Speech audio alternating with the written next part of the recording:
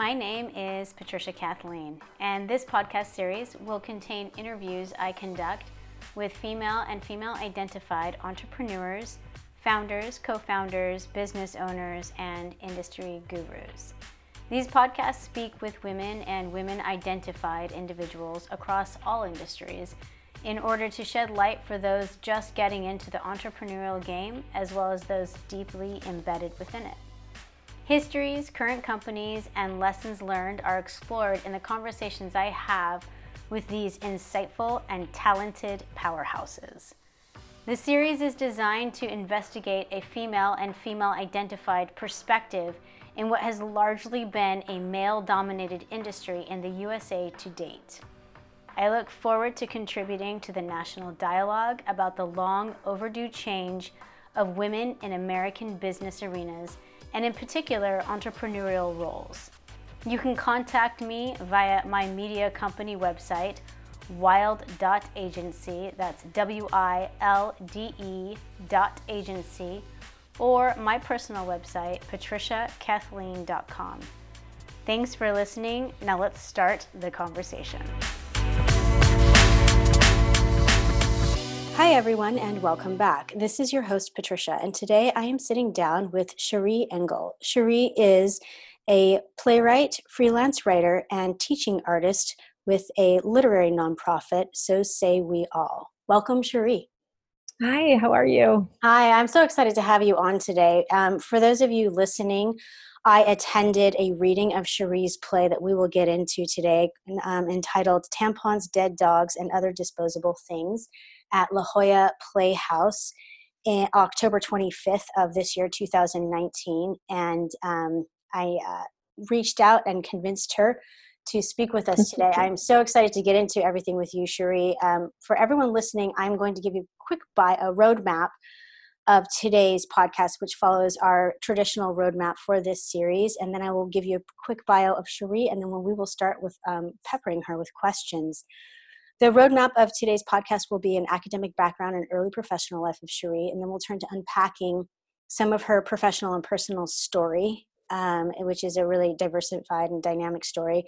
Then we'll turn to discussing specifically her play, Tampons, Dead Dogs, and Other Disposable Things, which I attended a reading to, and I have a myriad of questions for her about. And then we will shift our focus towards goals that Cherie may have for more plays, books, freelance writing, brand expansion, all of those things over the next 3 years. And then we'll wrap everything up with advice that she has for those who are looking to get involved with Cherie, mirror what she's done with her history and all of that good stuff. So a quick bio on Cherie herself. Cherie Engel is a teaching artist with the literary nonprofit So Say We All, an organization helping individuals tell their true stories. Cherie tells her own stories while provided any variation of seasonal coffee drink. She's also a member of La Jolla Playhouse's gang of veteran playwrights, a group of writers fused by their shared love of cheese and crackers. Cherie won the 2019 Bridge Award with her interestingly titled play, Tampon, Dead Dogs, and Other Disposable Things. Afraid this makes her sound as though she hates canines, you can find her awkwardly stopping strangers on the street to pet their dogs. Cherie also created the Fingerprint Project, a community art project addressing the silence surrounding sexual violence. This project inspired her new podcast, The Loudest, Softest Sound, an outlet for the secrets that need to be heard or told while providing the option of hiding storytellers' identities, coming out in January 2020. Having discovered her own voice through the arts, Cherie's work is driven by her deep personal understanding that storytelling can save lives. For more information on her podcast, stories, or events, visit CherieEngel.com. That is SHAIRIENGLE.com. So Cherie, I am so excited to kind of get into everything. I look forward to listening in as much as you're providing them with the loudest, softest sound. I know that's a line from your play, which I really like. Your podcast series sounds amazing. I'll be looking for that in January 2020. But before we get into all of that, can you drop us into your academic background and early professional life following that? Oh, well, what a twisted road this has been. Yeah. I don't, so I've never, I've never followed a traditional academic path. I grew up in a household that didn't necessarily support my continued education, and but I always kind of had this thing inside of me that knew that I was searching for something. I just didn't know what. Mm. So I have a lot of classes under my belt, and I only just received my bachelor's degree about 5 years ago. Fantastic. Um, Congratulations. yeah, thank you. But even that wasn't really the destination. What really happened, my real education, I think, came through just a series of experiences. Hmm. I dropped out of college when I was 18. I had my son Tristan, and after, I worked at a factory in the South. I worked at a Subway making sandwiches. And after a while, I just started to see my future kind of closing in on me and not really knowing where I was headed. I decided to join the Air Force and specifically become an air traffic controller. Um, and the thing that provided was this idea that I was very capable of a challenging environment, of doing things that scared me. Um, and so I spent 6 years in the Air Force, and then I separated honorably and came back to San Diego. And I took an office job, and I was working in a cubicle, and very, very unsatisfying work. Yeah. And then I kind of, it's just one of those moments that you hear about, like the cliche midlife crisis, where you realize that where you're headed is just straight to your grave. And Mm. I was at a dinner party. I think that I'm going to be turning, 37 that year. And I've been replaying in my head all of these different things that I was missing out in my life. And somebody mentioned that I was actually turning 36, not turning 37. And Mm. I've got my hands underneath the dinner table, using my fingers to count all of the years that I've been alive. And it's when it dawned on me that I had a whole extra year. And Yeah. so I decided to quit my job and go back to school for something that was a little bit more interesting. And I dubbed it my gimme year. So I I like went back. that. Yeah. It's So, excellent. so I went back to it was a small private arts college here in San Diego, and it wasn't necessarily the work that inspired me so much as the people that I was introduced to. And the dean, I got a chance to know her pretty well, but she actually asked me to apply for an internship at the San Diego Repertory Theater as a graphic designer. And so I applied, and the first day of my internship was on my birthday. And so I decided, since the Gimme Year had been such a successful year for me, I was going to continue this pattern for the rest of my life. So I decided there that I would start theming my years, and I would come up with a series of tasks to kind of challenge myself to grow in whatever specific area Yeah. was the theme that year. And so that first year, it was the year of my voice. And This was after so, the Gimme year? yeah. Okay. And I like it. so I started at San Diego Repertory Theater, and it was the first time that I had read a play and had a chance to see how they are developed. And um, my eyes were just wide open, and I fell in love instantly. Um, I love the collaboration and just the amazing ability to tell powerful stories. So I, so I went through the year of my voice, but during that year, I think the biggest moment in terms of education was that I had stumbled upon a storytelling event here in San Diego. So say we all. Um, Yeah. it's a little dive bar in South Park, a small neighborhood, and cash only. And you go Hmm. in, and they select about 7 or 10 people to tell their stories on the last Thursday of every month. And if your story is selected, they provide you writing coaches and performance coaches to help you build your story and tell what you need to tell. And so I am I decided that one of my tasks for the Year of My Voice was to tell my very first difficult story. Yeah. And um, so I wrote it, and it was selected.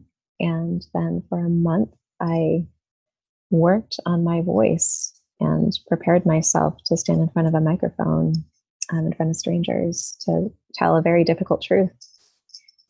So And was it considered a short story by you? What kind of a format was it written in? Monologue. They're all true stories. It's kind of a requirement, and although we bend it sometimes. Um, And they yeah, so assign the coaches to help you in order to prepare for the reading of this story. right. And so, yeah, so I was actually serendipitously assigned a writing coach who's an amazing director and performer here in San Diego. He heads up Intermission Productions, and she was the perfect person to help me tell this story. It was a story about me confronting my abuser when I was in my early 20s, a man who had tormented me from the age of 8 until I was 15. Mm-hmm. And it was the first time that I had ever said the words out loud to anybody other than very close friends and family.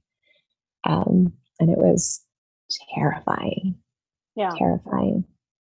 Um, and what happened after that um, was pretty phenomenal. As soon as I left the stage, I felt completely numb and didn't really process what had happened for me. It was the next morning. I just sensed it in my body.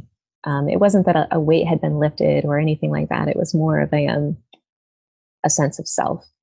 Mm-hmm. Um, and and in the following weeks, I became more and more interested in this feeling that I had, that was just kind of starting to blossom.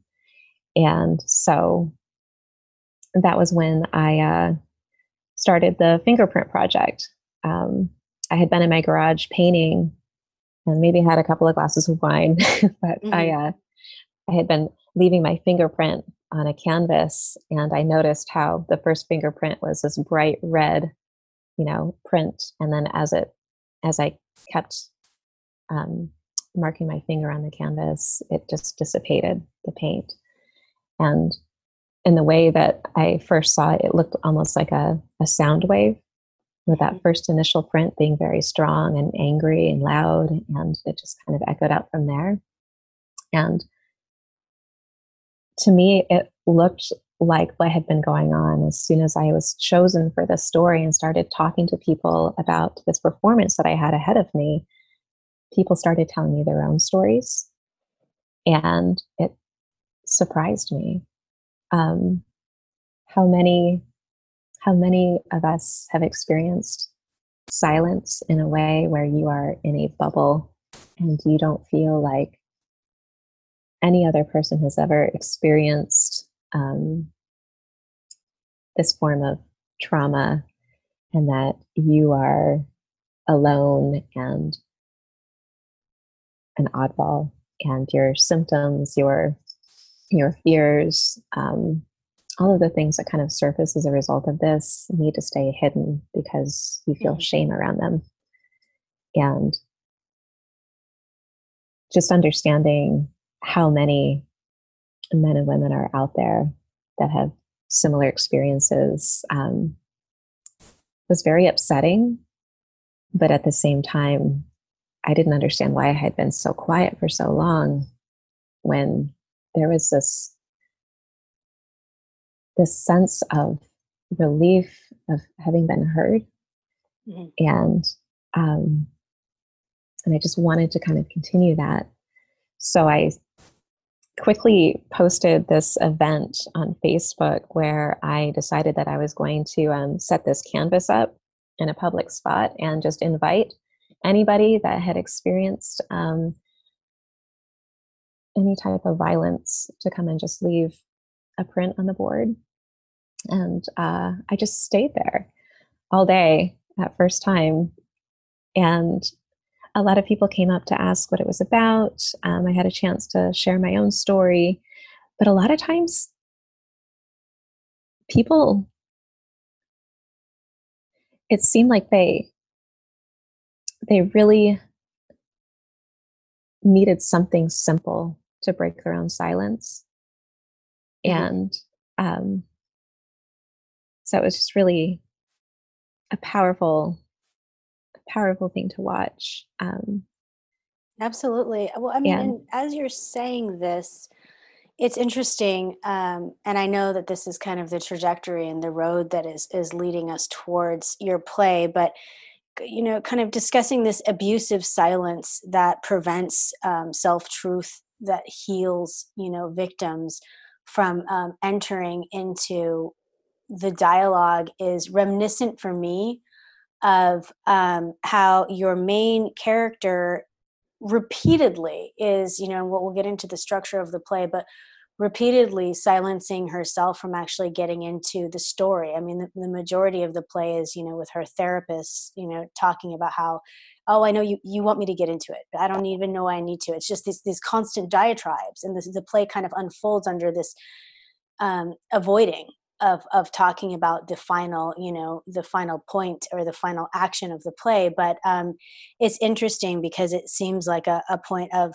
silence too, that she's silencing herself, or silencing, moving back away. And so you having this earlier pre-writing the play experience of having a silence and then finally putting voice to what you had, and then living in that reality, right? That truth yeah. that comes about when you actually put it out there in your voice in the universe. Hmm. It sounds like it was kind of the birthplace for some of the dialogue that you wrote into tampons, dead dogs, and other disposable things.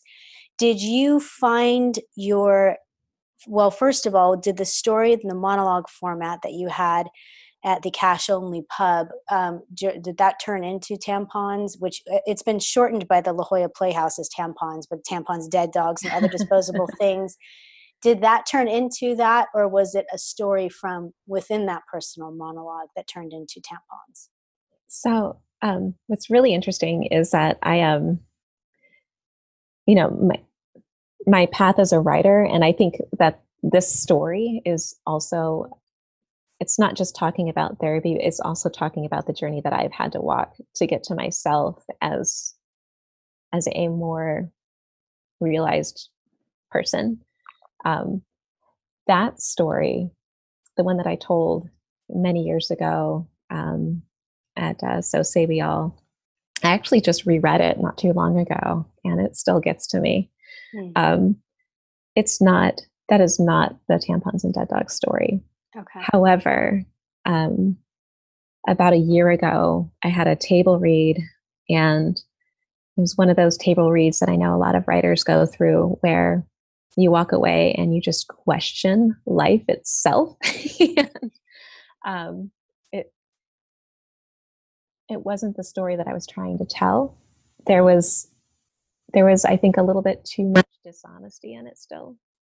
Hmm. And so I went home and I started pulling out my own therapy notebooks, and all of my, my own work that I've done, kind of processing my own personal history. And I started pulling out details, the most difficult details, and injecting them into the memory of the character in this play.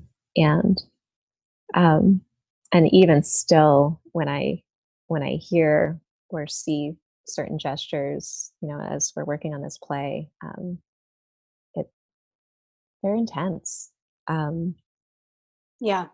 so it's, but as I've kind of mentioned to you before, after the reading, it's it's not about trying to conquer my demons.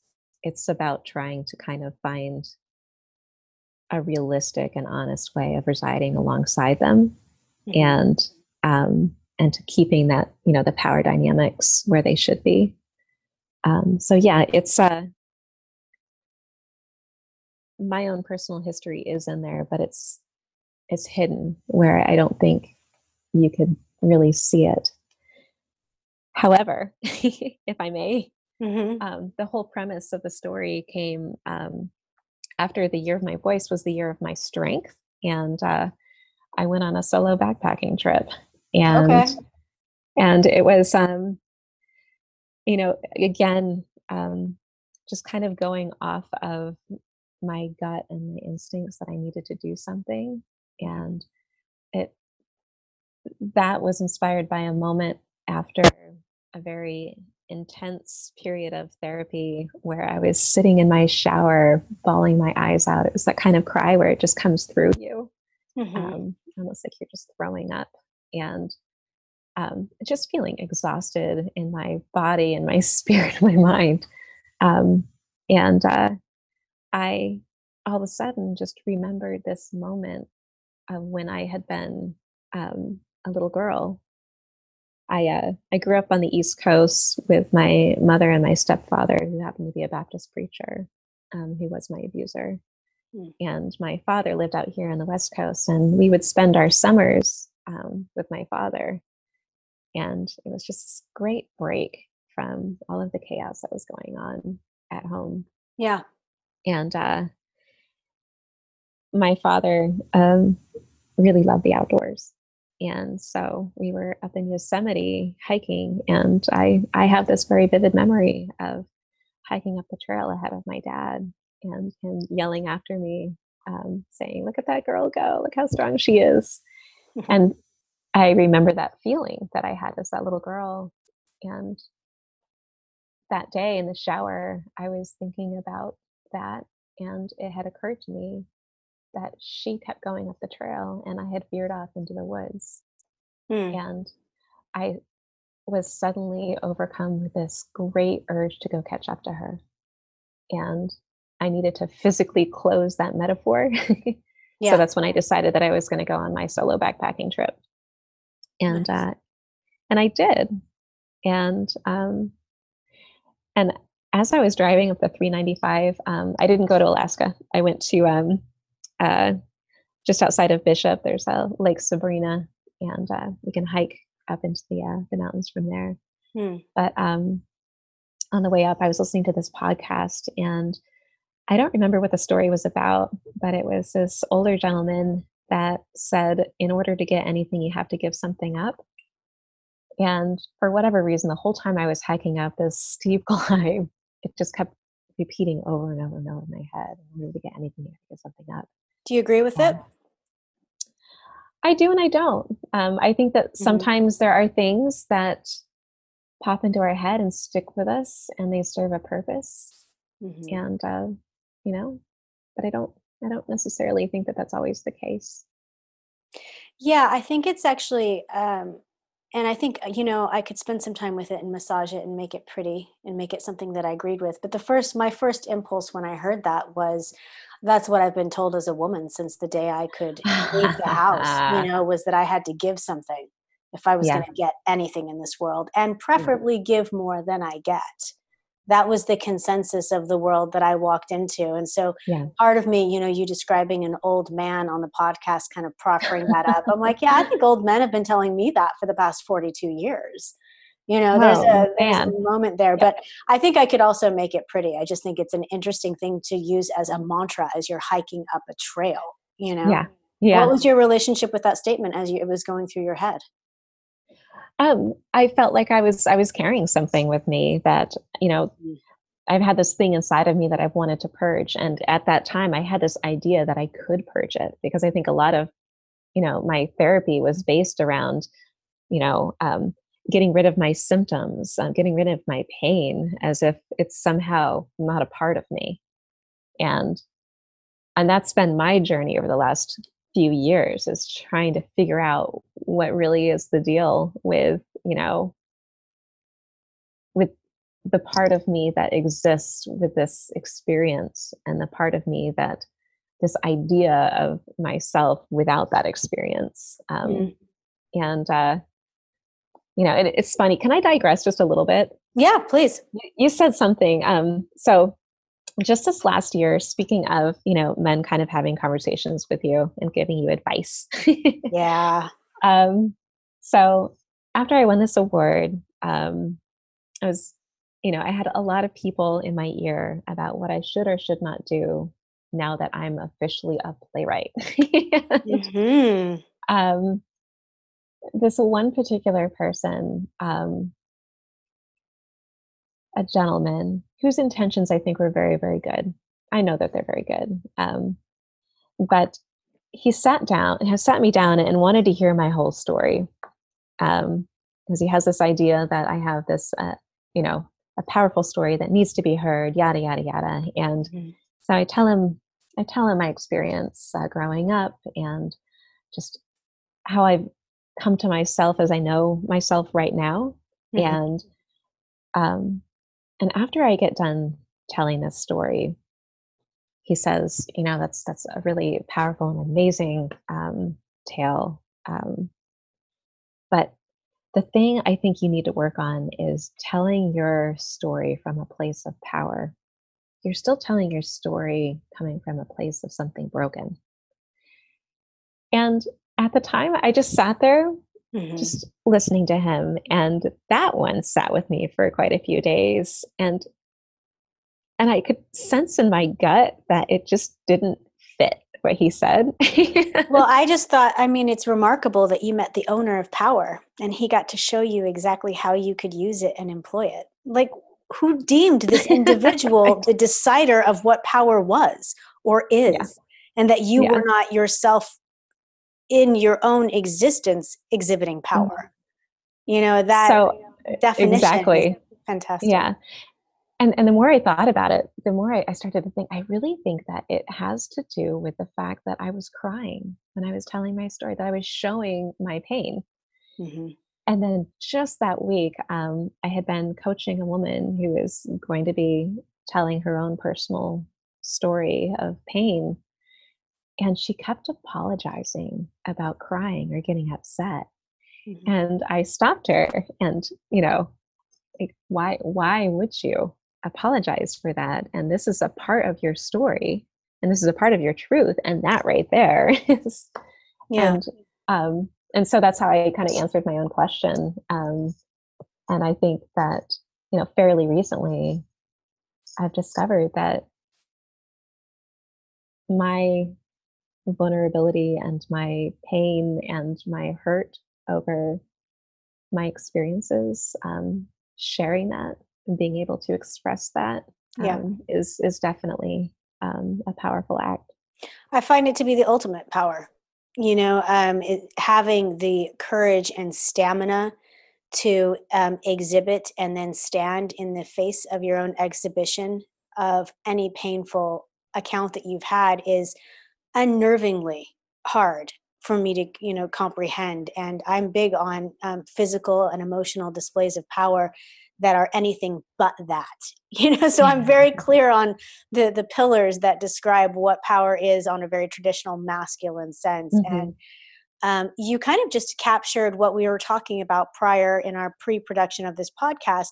I told you that tampons, dead dogs, and other disposable things were it was by far, and I'm an avid theater goer, and I come from a family of writers and playwrights, and so I read a great deal in that area as well. But it was by far the most difficult production for me to. It was a reading. I can't imagine if it had been a play, but because I think my comfort level, I would have held my breath through some of it. But I am very rarely confronted with something that is both artistically moving and on a literature scale, enthusiastic and creative, and then also incredibly difficult to the point that I think about leaving and think I couldn't possibly. And I just don't believe I told you before we started that I'm not sure that line even exists anymore. I think it's what made old writers so great sometimes, with that difficulty. And that's what it did for me. And what you just described, ultimate power, or the power that you were receiving at that moment, was being able to describe it and to honor it with the accompanying emotions that it Yeah. had, and then sit in the face of that. And I think that that's what we should immediately call up that gentleman and tell him that we've just discovered the true definition of power. And so he can now go forward and evangelize and really Yeah. share the message that you were the one exhibiting the proper form of power, because it was it was incredibly powerful and daunting for me to sit through your reading. Not It's not the subject matter. It's not all of those things. As women, like, we would be fools to be, our friends, our sisters, our mothers, our cousins have all had trauma in that area. I think it was the truth. I think it was sitting with, your character's truth was, and this was kind of enumerated ironically by, it's not, is it Jack? Who's the male character? Joe. Joe, sorry, Jack is her son. Yeah. Um, the character of Joe, that particular reader, that actor, he said afterwards that, part of his difficulty with the character was the evolution of that character and Yeah. what it eventually became, and how he as a person was like, this is going to be a hard read, Yeah. because of where he had to go and how he had to take the audience with him through this Yeah. disguise. And that kind of a, sitting, so I feel like your characters had their own honesty. That's, I think, what shocked me about the play. I think most of the time I'm looking at the narrative of a play. I'm looking at the overarching lessons, the artistic angles, the theoretical backgrounds, at what pull are they pulling from, where are they developing these characters from. But the characters had like a genuine sense of honesty to me that I just found kind of daunting.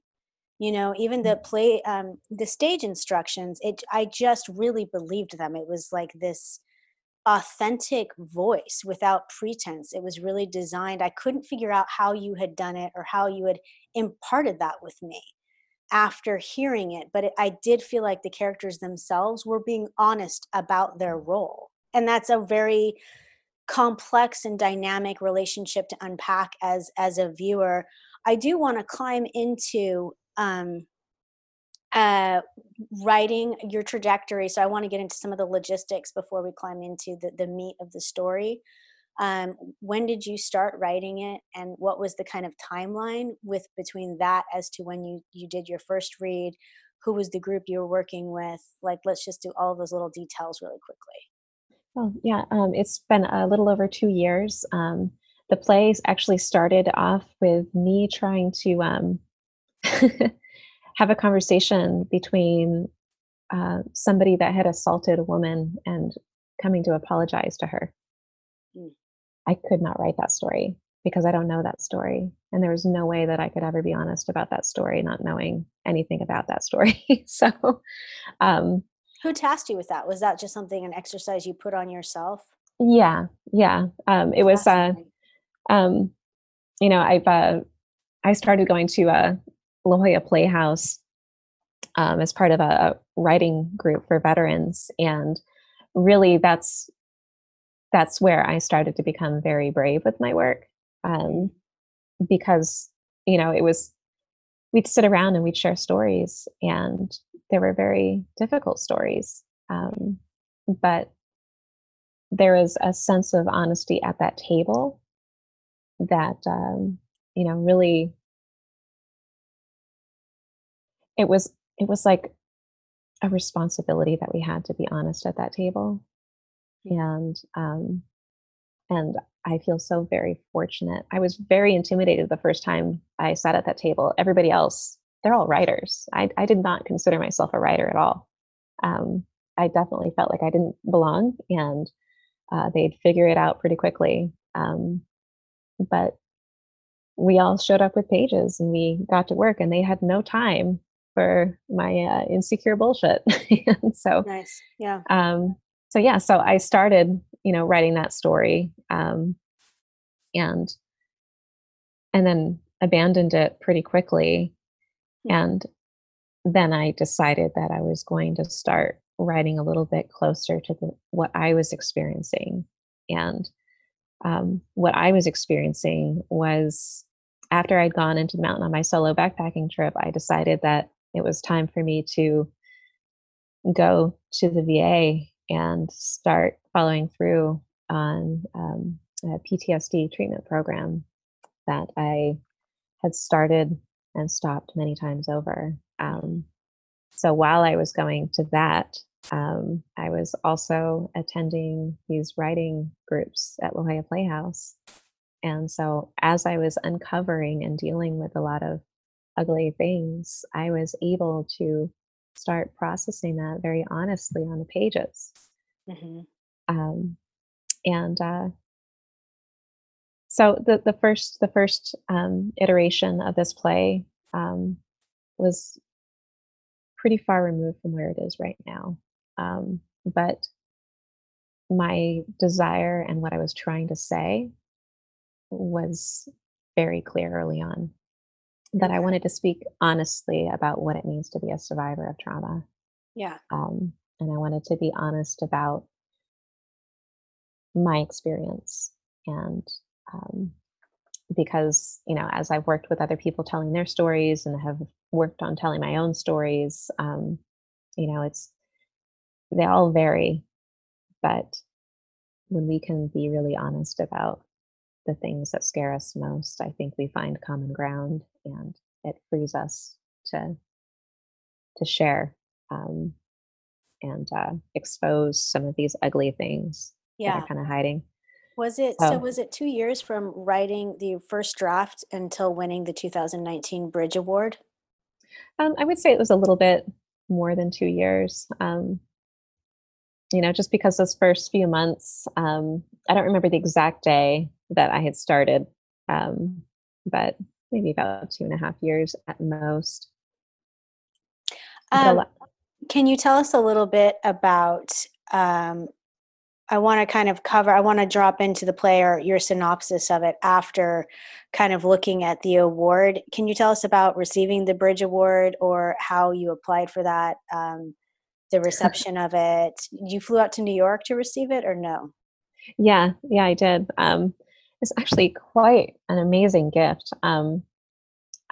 So November 4th of last year is when I had a reading, a very small reading at La Jolla Playhouse of this play. Um, and I didn't even tell any of my friends or family to come. I didn't, I just wanted to experience it for myself, and Hmm. that was my accomplishment. That was it. But I continued to work on it after that. It was actually one of my veteran writing cohorts, Francisco, that told me that I needed to start getting my work out there, because I have been sitting on a lot of writing for a very long time. Hmm. And he's, retired Marine, and you listen to retired Marines. And Yeah. so I submitted my play just a handful of hours before the deadline.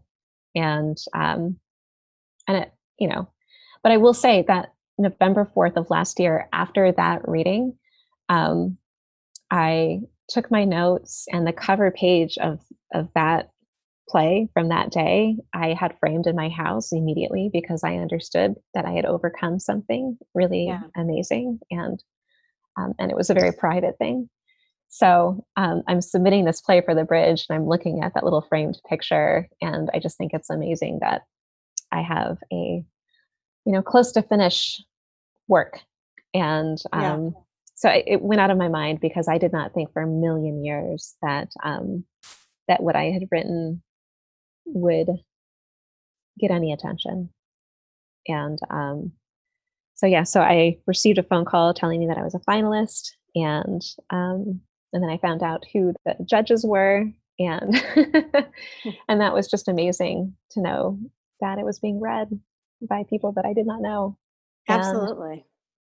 and then the day that they called to announce the winner, I took the day off from work, and I went to the San Diego Public Library, and I was in the elevator on the way up and had to get off on the fourth floor. And um, yeah, it was a really beautiful moment. Erica Newhouse, the founder of the Bridge Award, she spoke to me for some time on the phone. But Tony Kushner was the final judge, and he had written something about it, and she read it to me over the phone, and it was a really beautiful moment, because people had told me that they loved it, and they had said other things, but what he said um, made me feel seen in a way that I had never felt before. Hmm. And it was just a really beautiful moment. And then I called my dad right away. But part of that award was to put me in touch with amazing, prolific artists, playwrights, writers, people that I think would have intimidated the hell out of me had I met them, you know, just a short while before. And Hmm. um, and I, a lot of times I was meeting with people and I didn't know who they were, and which was nice. Yeah, absolutely. And you just you start talking about your process as a writer and your challenges, and you find out that these are these are problems that we all kind of suffer from. And at the end of the day, these amazing and prolific artists are suffering from the same ailments that I am and same Yeah, struggles.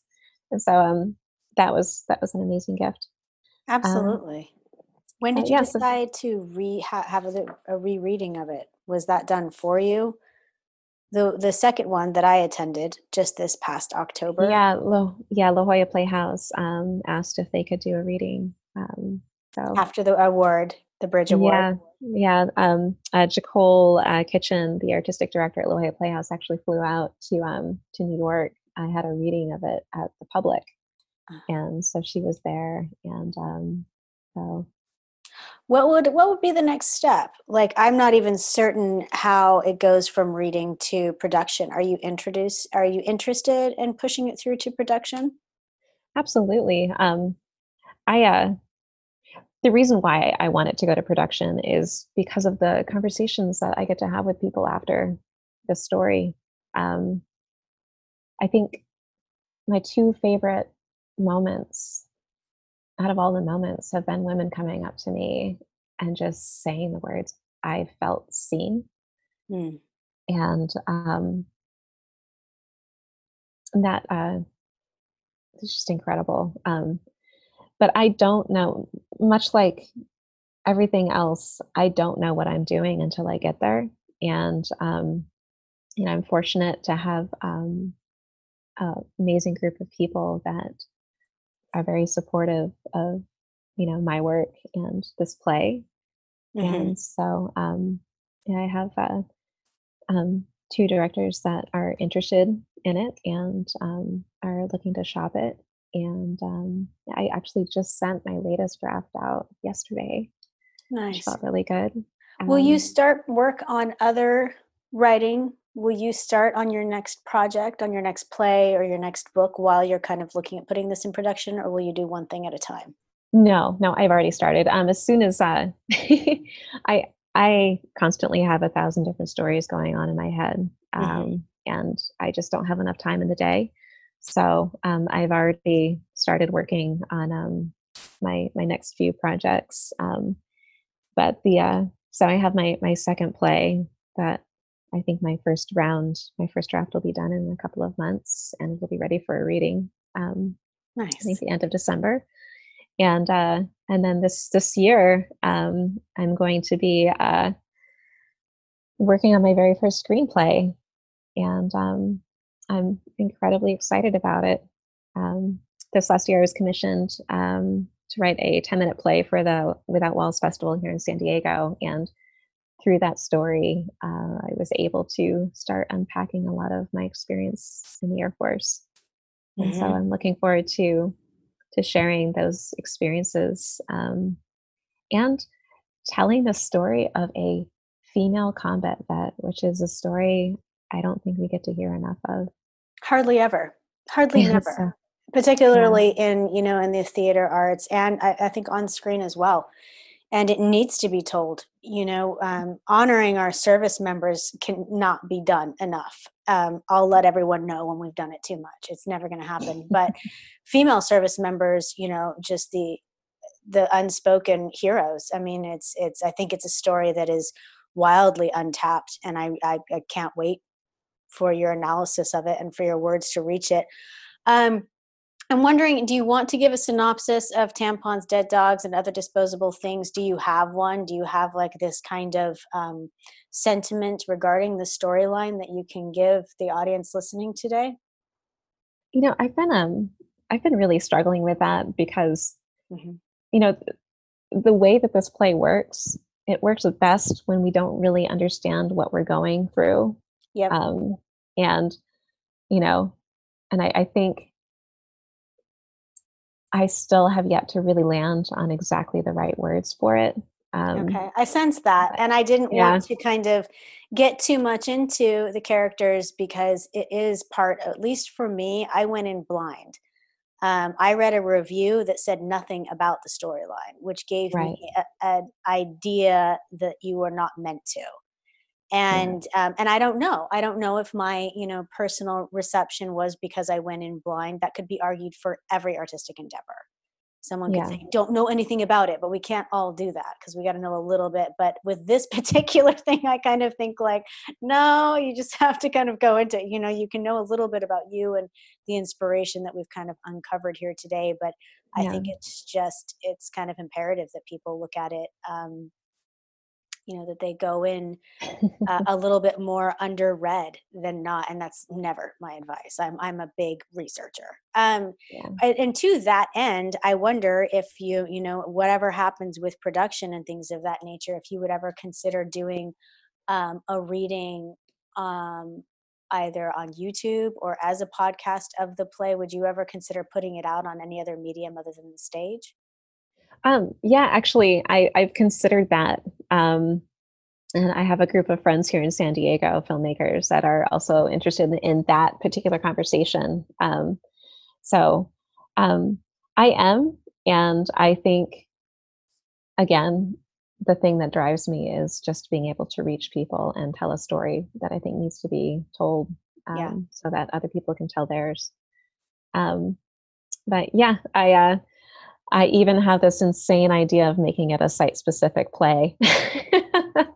That sounds But, fantastic. And um, what do you mean by that? You mean yeah, I like an like it. actual, going on a little bit of a hike, um, not an insane hike, but an easy, short hike through nature to kind of experience these snippets of the play as you walk along. That would be amazing. I So fully endorse that. That's, no, I think it spans genres, to be honest. You're taking theater and pushing it into like living art. Like I think you're really questioning the lines between the two different genres of performance art and theater. I fully support that. I think that would be fantastic as an art Uh, historian. Like I think yeah, that sounds like something that needs to be done, particularly with this play, because it, yeah, it does work. Obviously, it almost begs it now that you've yeah, said it. I'm like, yeah, it's asking for it. That yeah. would be fantastic. So looking forward, you've mentioned kind of in our talk that you're looking at production of Tampons, Dead Dogs, and Other Disposable Things. You're starting work on your next play. It sounds like the reading should be coming out in December or something through the La Jolla Playhouse, I'm assuming. And Yeah. you're working on your first screenplay. Do you have like when you look at your life as a writer and all of the projects that you're doing, do you look forward? I mean, you have the year. What year are we in? We have the year of your voice. What is this year? Do you have an idea of what next year will be, and will that drive your goals? Yeah, actually, so I'm in the year of bravery, Okay, and my task was to actually agree to do a lot of things that terrify me. Um, that's perfect. and the Bridge Award opens up on December 1st, which is actually my birthday. So I that was my first act of bravery this last year. Hmm. So I'm coming to a close of a very successful year of bravery, and Yeah. um, and it was right after I got back from New York the first round. I sat with Adam Driver and Joanne Tucker and Stephen Belver and just a few other just amazing artists for a reading of this play at Juilliard.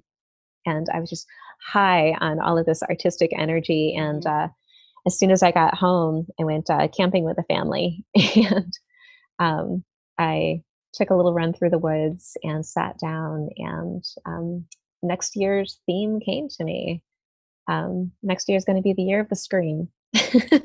Ooh, I did And not see that coming. That's excellent. yeah, and you know, you saw the play or listened Yes, to it, and so you probably have a better understanding than your listeners might of what that actually means.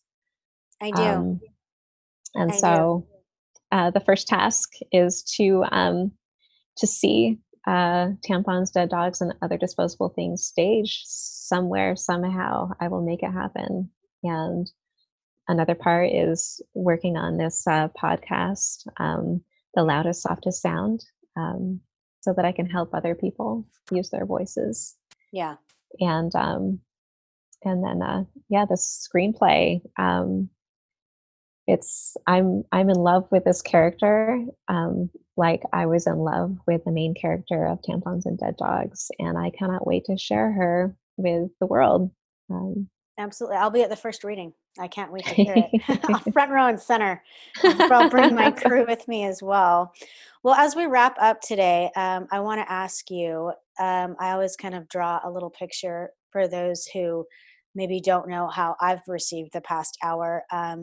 So if you were walking down the street tomorrow and a woman or a female identified individual or a non-binary individual, essentially anyone other than a white man, if someone like that walked up to you and said, "Listen, I've had kind of a diversified past. I left college early. I did a bunch of interesting kind of odd jobs. I had a child. I returned to school. Then I turned back in. I served in the armed services. I did a bunch of things, and I think it's time for me to start like this creative writing endeavor. And I know there's something in me, and I need to get it onto paper. What are the three top pieces of advice that you would give that person?" oh man, to open up a Google Doc immediately and start writing the very first thing that comes to your mind, and don't stop. Um, to allow everything to come out, everything, to never second guess how shitty something might be, um, and to just really understand that any self doubt that's going to arise is perfectly normal. Um, and another thing I think would be to look at your writing as kind of going into a rabbit hole with no bottom to it, and trust yourself to go in as deep as you possibly can, and know that through your writing, there are going to be questions that are unanswerable questions, but they're still worth exploring. Um, and then put yourself in the way of luck. I Yeah. think that I I was hiking with my kids one day, and this swarm of ladybugs kind of came across this field, and we were standing just it's like a million ladybugs all over the place, and we're just standing trying to get them to land on us because we know that that means, you know, you're going to have something lucky is going to happen, Hmm. but they weren't landing on us. and, Yeah. and so I kind of looked far off in the distance, and I saw that it was really there was this little bit of a gully, and they had kind of centralized in this one area. So I was Hmm. grabbing the kids and it's like, run over here, because sometimes you just have to put yourself in the way of luck. And Excellent. and so I really think that going into spaces that scare you, going into the spaces that you feel that you don't belong, talking to people that you feel are more educated than you, more that just come from a deeper understanding of the world than you, don't ever make those assumptions, Hmm. um, because you will always be surprised by other people and ultimately yourself. And I think those are the three things that have made so much of a difference for me. Absolutely. And I have pour everything onto the page, leave nothing off, do it immediately. Number two, never second guess how wonderful or shitty what you're writing is. Look at your writing as a rabbit hole and trust the journey, and put yourself in the way of luck. I love that. I love that those takeaways, those are really genuine. That last one in particular, clever. And you can, I think that the idea of waiting for something wonderful to happen while we all slave away is sometimes kind of silly. Like, go find wonderful things and stand in front of them. I like that so much. The power is so reversed there with the idea of luck itself, kind of controlling it is absolutely awesome. I want to thank you so much, Cherie, for your time today. I know you're busy, and we all are, but I know that your schedule is sensitive, and I really appreciate you taking the time, inviting me out to see the reading of Tampons, Dead Dogs, and Other Disposable Things. And yeah, just you kind of going down this journey with me, and all of your candor regarding your work. I know it's difficult, even when your work is based on being candid. It's ironic, but I really do appreciate your time today and speaking with us. Well, thank you so very much. It's been a joy. Absolutely. For everyone listening, you can reach out to Cherie and learn a little bit more about everything we talked about today. Again, at CherieEngle.com, SHAIRIENGLE.com. And thank you for giving us your time for the past hour. I appreciate it. And until we speak again, remember to always bet on yourself. Slunch.